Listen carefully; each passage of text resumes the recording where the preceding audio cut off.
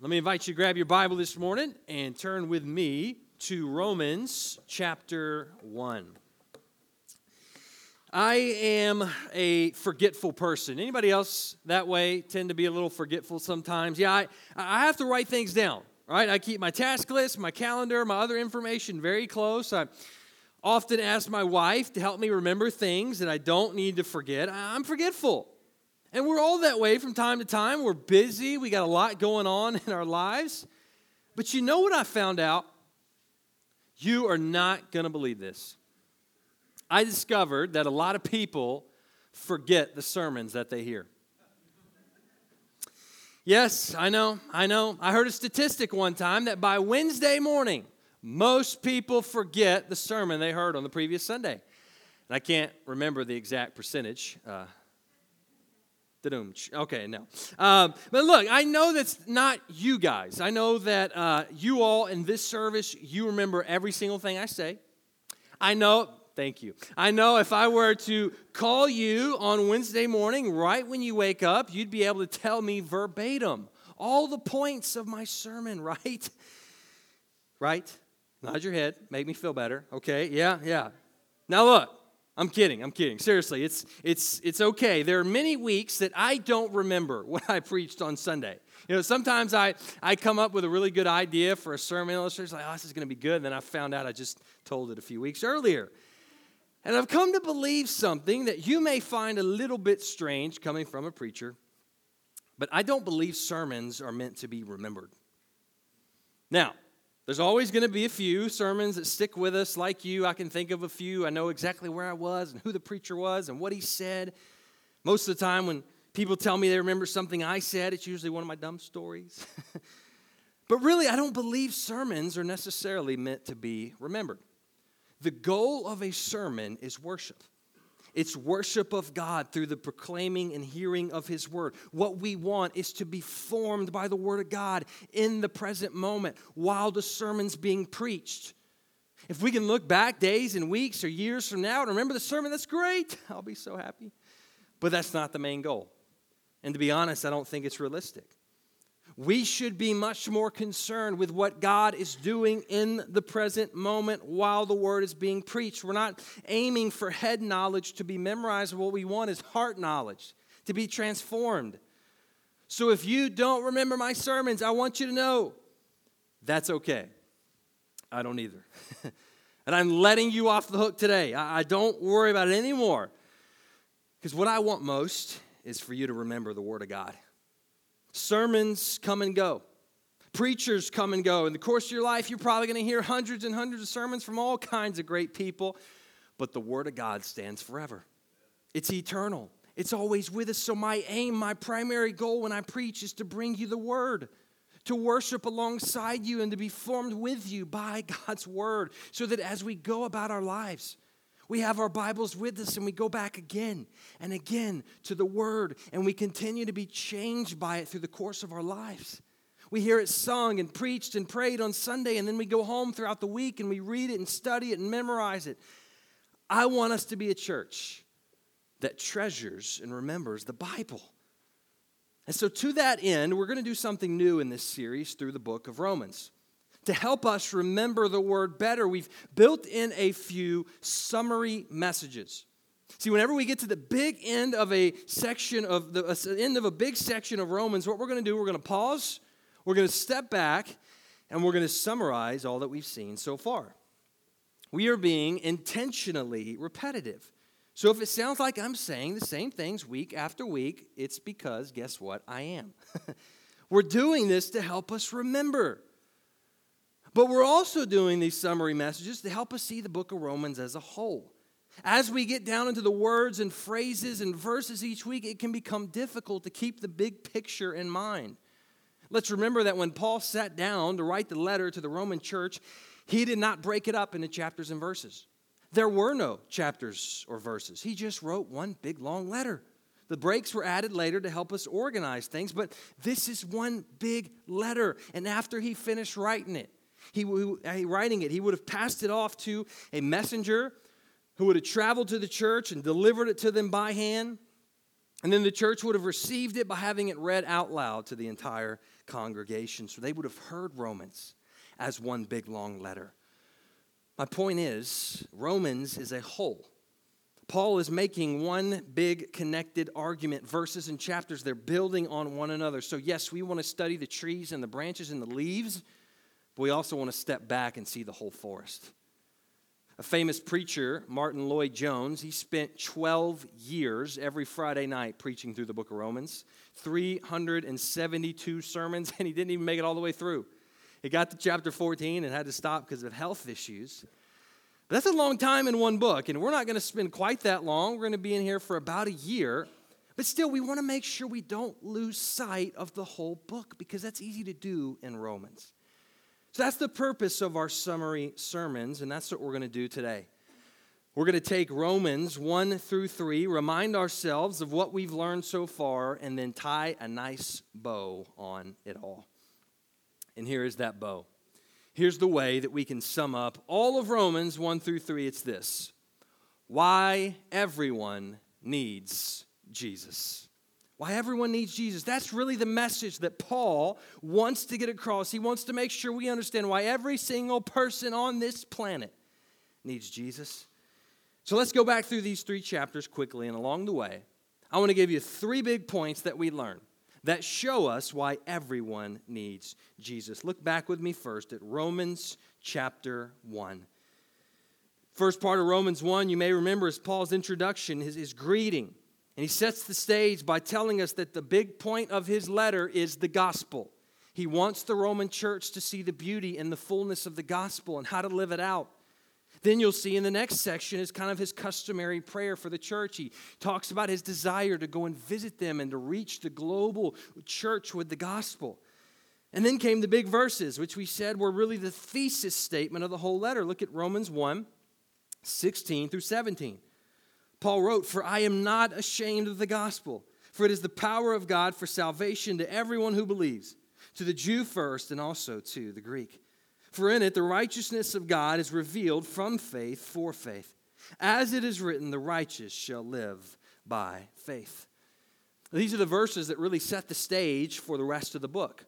What Paul is doing for 15 more chapters is really explaining these verses. How is the gospel salvation for everyone who believes? Well, that's what he unpacks from here on. And you'll remember that he started with the bad news. Like a lawyer, he's building his case for the gospel message. He's forming this argument. He's starting at the beginning, and he's telling us if Jesus is the solution, we need to first know the problem. And that brought us to the last half of Romans 1. Look at verses 18 through 20. Paul wrote, "For the wrath of God is revealed from heaven against all ungodliness and unrighteousness of men, who by their unrighteousness suppress the truth. For what can be known about God is plain to them because God has shown it to them. For his invisible attributes, namely his eternal power and divine nature, have been clearly perceived ever since the creation of the world and the things that have been made. So they are without excuse." Paul laid out here in this section some very important foundational truths that we need to know. He said that God has revealed himself to everyone, and yet everyone has rejected him. As a result, his wrath, his judgment is against us. And Paul then goes on to explain how this works. He talks about our idolatry, how we worship other things in God's place. He talks about God handing us over to our evil desires, and then he shows some of the specific ways that this bears itself out in our culture and our world today. And all throughout these verses, Paul is making this point. Here's the first big point we learned in Romans 1 through 3. Number 1, no one is innocent. Why does everyone need Jesus? Because no one is innocent. And that's the point of this passage in Romans 1, is to show us that every single person has sinned against the holy God and deserves his righteous judgment. This is all of us. I mean, none of us are exempt from this. All of us, this is our life story before Christ. Sometimes when I ask people when they became a Christian, they'll tell me, they say, I've always been a Christian. What they usually mean is that they grew up going to church or they came from a Christian family. But none of us have always been a Christian. There was a time when you were suppressing the truth about God and worshiping other things and running away from him. You may have been very young, like I was when you lived in that state, but all of us were in that place at some point. And sometimes I'm not sure we fully understand how bad off we were without Jesus. Like I think we all know, and we readily admit, yeah, I'm a sinner, and people typically having no problem saying, yeah, I've done some bad things in my life, I've made some mistakes. But that's only scratching the surface of how truly depraved we are. We talked about how sin is more than just doing bad things. Sin is like a disease that we're born with. We were born sinners from the womb. And sin has infected every part of us so that all of us, every part of us is corrupted and broken. And ultimately, what makes sin so serious is that it's an offense against the holy God. It's a rejection of Him. It's an attack on Him. The God who loved us and created us, when we sin, we're breaking off a relationship with God. You guys remember the first sin that ever happened in the world in the Garden of Eden? Adam and Eve ate a piece of fruit from a tree. And as a result, now all of humanity is fallen and broken. Everything wrong with our world today stems from that very first sin in the garden. All because they ate a piece of fruit from a tree. Have you ever thought about that? I mean, what was the big deal about eating some fruit from a tree? Here's the thing. Adam and Eve's sin was not just about eating the fruit. It was about rejecting God's rule over them. See, God gave them everything they could have ever wanted. They only had one rule to remind them that they were not God, that God was God. And as they lived with Him, they lived under Him. And when they broke that rule, they rejected God. You remember what Satan said to them to tempt Adam and Eve? He said, if you eat this, you'll be like God. And that's what they wanted. That's what's at the heart of eating the fruit. Adam and Eve were not content to live in a perfect world under God's perfect rule. They wanted to be God. They wanted to be in charge. And whenever we sin, we do the exact same thing. We look God square in the face and we say to Him, I don't want you. I want to be in charge. I know what's best for me. You get out of my life. This is what Romans 1:18 through 32 is making clear for us. Our ultimate crime is a rejection of God. And when it comes to this crime, no one is innocent. At the end of chapter 1, we talked about how some of Paul's readers would have been nodding their heads in agreement. They loved what Paul was saying because they weren't thinking about themselves. They were thinking about the Gentiles. They believed because of their special status as the people of God that they were going to be exempt from God's judgment. So they loved this. And that's why in chapter 2, Paul shifts gears. He begins to show how the Jewish people have the same problem as the Gentile people, how they're also sinners who stand under the judgment of God. Look at Romans chapter 2, verse 1. Paul writes, therefore, you have no excuse, O man, every one of you who judges. For in passing judgment on another, you condemn yourself because you, the judge, practice the very same things. You'll remember we talked here in this section about the problem with morality. Just like the Jewish people of Paul's day, we tend to think of ourselves as moral and good people. And the problem with morality is that we have become deceived into thinking we're good enough for heaven. But morality can't save us. Because as we said, we're not as good as we like to think we are. Even when we do good, we often have bad motives. And even if we were actually pretty good and decent people, it still would not erase the stain of sin on our hearts. Good just ain't good enough. Then in the last half of chapter 2, we talked about religion. The outward-focused, pharisaical, legalistic, self-righteous kind of false religion. And this was common to the Jews of Paul's day. He knew because this used to be him. So he went right after them, showing how the law and how circumcision were not enough to save them either. And he said this in Romans 2:28 through 29. He said, for no one is a Jew who is merely one outwardly, nor is circumcision outward and physical. But a Jew is one inwardly. And circumcision is a matter of the heart, by the Spirit, not by the letter. His praise is not from man, but from God. Paul explained that external actions, outward actions, no matter how spiritual or religious they may be, they cannot make us right with God. What we need is an inward heart change. We need God to change us from the inside out. So morality won't save us. Religion won't save us. And that raised some questions for the people listening to Paul. What's the point of being Jewish? I mean, how is this fair for God to judge his own people? How can God be good and faithful if he judges the people he loves? And we spent a week wrestling through those tough questions in Romans 3, 1 through 8. And then Paul summed up his bad news in Romans 3, 9 through 20. This was the big one, the final nail in our coffin. Look at Romans 3, 9 with me. Paul wrote, "What then? Are we Jews any better off? No, not at all. For we've already charged it all. Both Jews and Greeks are under sin." Then jump to Romans 3:20. He closed in this way. He said, "For by works of the law, no human being will be justified in his sight, since through the law comes knowledge of sin." So everyone's under sin, and there's no work we can do to fix our problem. We do not have the ability or capacity within ourselves to save ourselves. And this brings us to the second major point we learned in Romans 1 through 3. Number 2, no one is worthy. Why does everyone need Jesus? Because no one is worthy. If the first point was like a wound from a cut, then this one is like pouring salt in that wound. And this downright stings. And people don't like to hear this. We live in this cultural moment when people believe that we are worthy. We're special. We're unique. We're important. And people love to use this phrase, "you deserve blank."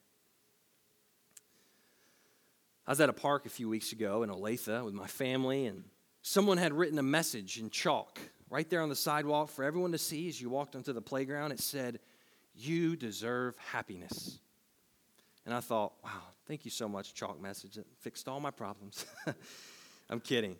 But I did stop and think. I thought, do I deserve happiness?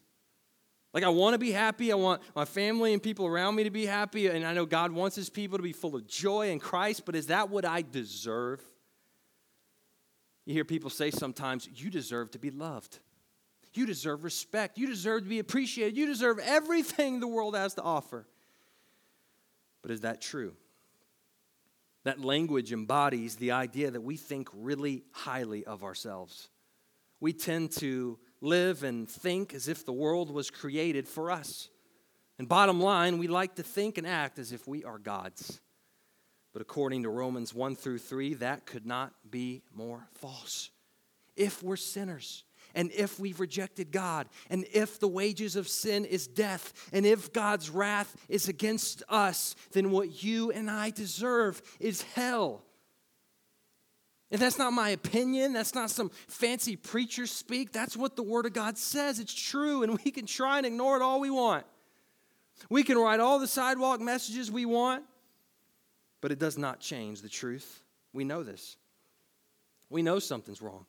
We know the problem is us. We know we're going to give an account, and we suppress those feelings. We push down the guilt, and we tell ourselves all this inspirational stuff. But we're not helping others. We're not helping ourselves by ignoring the truth. We need to understand, and we need to tell ourselves that things are not good. We are not worthy. And that doesn't mean God doesn't love us. He does. And that doesn't mean that every person isn't created in his image. They are. But when it comes to eternity, when it comes to our spiritual standing, I am not worthy being saved based on myself. I do not deserve God's love and salvation. I deserve his wrath and judgment in hell. And that's exactly where we're headed if something radical doesn't take place. And we got to feel the weight of this passage no matter how hard it is to hear. We can't skip it. We can't rush past it. We can't try and sugarcoat it. We need to sit with it. Then once we get this firmly grasped in our minds, we need to sprint, jump, and fall headfirst into the next passage, into the good news. And that's what Paul gave us to close out chapter 3. Look at chapter 3, verses 21 to 26. But now, the righteousness of God has been manifested apart from the law. Although the law and the prophets bear witness to it, the righteousness of God through faith in Jesus Christ for all who believe. For there is no distinction.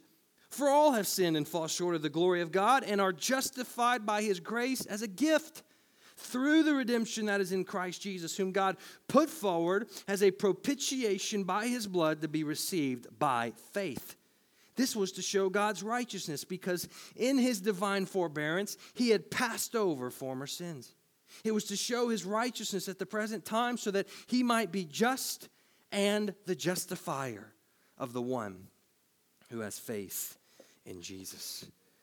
This passage gives us our third and last big point of Romans 1 through 3. It's this, number 3. No one is without hope. Why does everyone need Jesus? Because no one is without hope. And boy, am I glad to hear that. Because based on the stuff I was saying, things sounded pretty hopeless. But praise God, he made a way where there was no way. He fixed a problem we could never fix on our own. And he accomplished that by sending his own son, Jesus, God in human flesh, to live a perfect life, to die a sinner's death on the cross, and to rise from the dead with eternal life. We needed someone outside of ourselves, some kind of Savior, and we got a perfect one in Jesus Christ. That's the good news of the gospel. Jesus saves. And he doesn't save the good, the powerful, the rich, the famous, the people who got it all together. He saves sinners. He saves the ones who are not innocent, who are not worthy, and who know it. And he does not give us what we deserve. That's grace. And that means no one's without hope. I don't care who it is. Doesn't matter how bad or good, how spiritual or unspiritual, how Christian or religious or atheistic they might be. It doesn't matter how messed up someone is, how broken things are, how far gone they seem, how hard their heart may appear. No one is without hope. If God could save me, he could save anyone. If God could save Paul, he could save anyone. If they will put their faith and trust in Jesus. That's the message of Romans 1 through 3. Everyone needs Jesus. We're not innocent. We're not worthy. But we are not without hope. And as we close out this section of the book, I've really been trying to reflect on these first 3 chapters. And I'll be honest with you. This is tough stuff. Like, there were a lot of weeks where I was writing my sermon and praying and kind of getting ready to come up here. And I thought, man, it's going to be the week. These people are going to boo me off. And they're going to get tired of hearing about all these terrible things. And this is heavy. It's brutal. It's not fluffy and fuzzy. But I think this is so important. I needed to wrestle with these passages. I needed to hear these sermons. You guys think I'm preaching to you. I'm preaching to me first. And I think the biggest takeaway from Romans 1 through 3 for me was my need for gospel humility. Humility is not beating up on yourself or looking down on yourself. Humility is seeing yourself in light of who God is. It's been said that humility is not thinking less of yourself, it's thinking of yourself less. It's thinking not first and foremost about me, but about God's glory and the good of others. And gospel humility is humility that comes from the gospel. When we hear and we understand and we believe this gospel message about Jesus, it should produce in us an undeniable humility. And that gospel humility should change the way we view God, ourselves, and others. First, gospel humility should change the way we view God. If Romans 1 through 3 is true, then what kind of God must we have that he would save someone like me? What kind of love must God have to save someone who deserves his wrath and judgment? And what kind of mercy and faithfulness must God have to give up his own son for a sinner like me? These verses should really give us a bigger view of God. It should cause us to fall in awe before him, seeing him in all his holiness and glory. We should marvel at the fact that somehow God can be just and the justifier. We should be amazed at his perfect plan of salvation, and this message should lead us into more love and more worship and more obedience. It should lead us to decrease and Jesus to increase. That's gospel humility. Second, gospel humility should change the way we view ourselves. If Romans 1 through 3 is true, then how could I ever look down on someone else? If I'm just as sinful as the worst person I know, then how could I possibly have any ounce of pride or self-righteousness? I mean, how could I talk poorly or think badly and look with shame upon someone else who's a sinner like me? And if hell is what I deserve, then how can I possibly complain about my life? How can I possibly be bitter or angry that things didn't go my way or unforgiving towards someone? How could I get mad and have anger at people or hold a grudge? How could I pout and woe is me and take my job and my family and my life for granted? Think about it. If hell is what I deserve, then isn't every second I'm not there a gift from God? How can I be without joy, without thankfulness? That's gospel humility. And third and last, gospel humility should change the way we view others. If Romans 1-3 is true, then how can I keep this to myself? How can I not tell others about their coming judgment if they don't trust in Christ? That'd be like finding the cure for cancer and locking it in a vault. In light of these verses, I should burn with a love for all people everywhere. I should have a burden and a desire to help others, to go to the nations, to help people find the hope that I have. It's been said as Christians, we're just beggars telling other beggars where to find bread. That's gospel humility. Listen to me. If Romans 1-3 has not gripped you, if it has not stirred you up, you need to go back and read it again. If this book has not caused you to love and appreciate God more, then you need to open up this book and pray that God would get this truth into your heart. If this has not caused you to praise Jesus even more for your salvation, then look, you're not listening. And if Romans 1-3 is not giving you a fresh burden for your lost neighbors, your lost co-workers, and the people in your family, then you miss the whole point. Don't miss this truth. Don't miss the power of these verses. Let's not just move on and go to another verse and another message without really getting this first. What is God teaching you? So often we think, oh, man, I'm so glad he said that. Those people really need to hear it. We think about, oh, I can't wait to get home and share this with my spouse, my kids, my friends. No, what is God saying to you through his word? Maybe like me, he's teaching you gospel humility.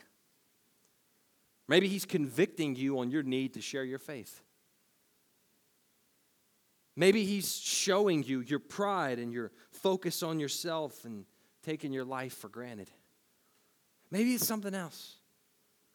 Or maybe today, after hearing the gospel, you realizing that you have never surrendered your life to Jesus. You've been in church, you've been a good person, you've said prayers, you've walked aisles, you've even been baptized, but you've never really given it all to Jesus. Whatever it is, don't miss it. Don't miss it.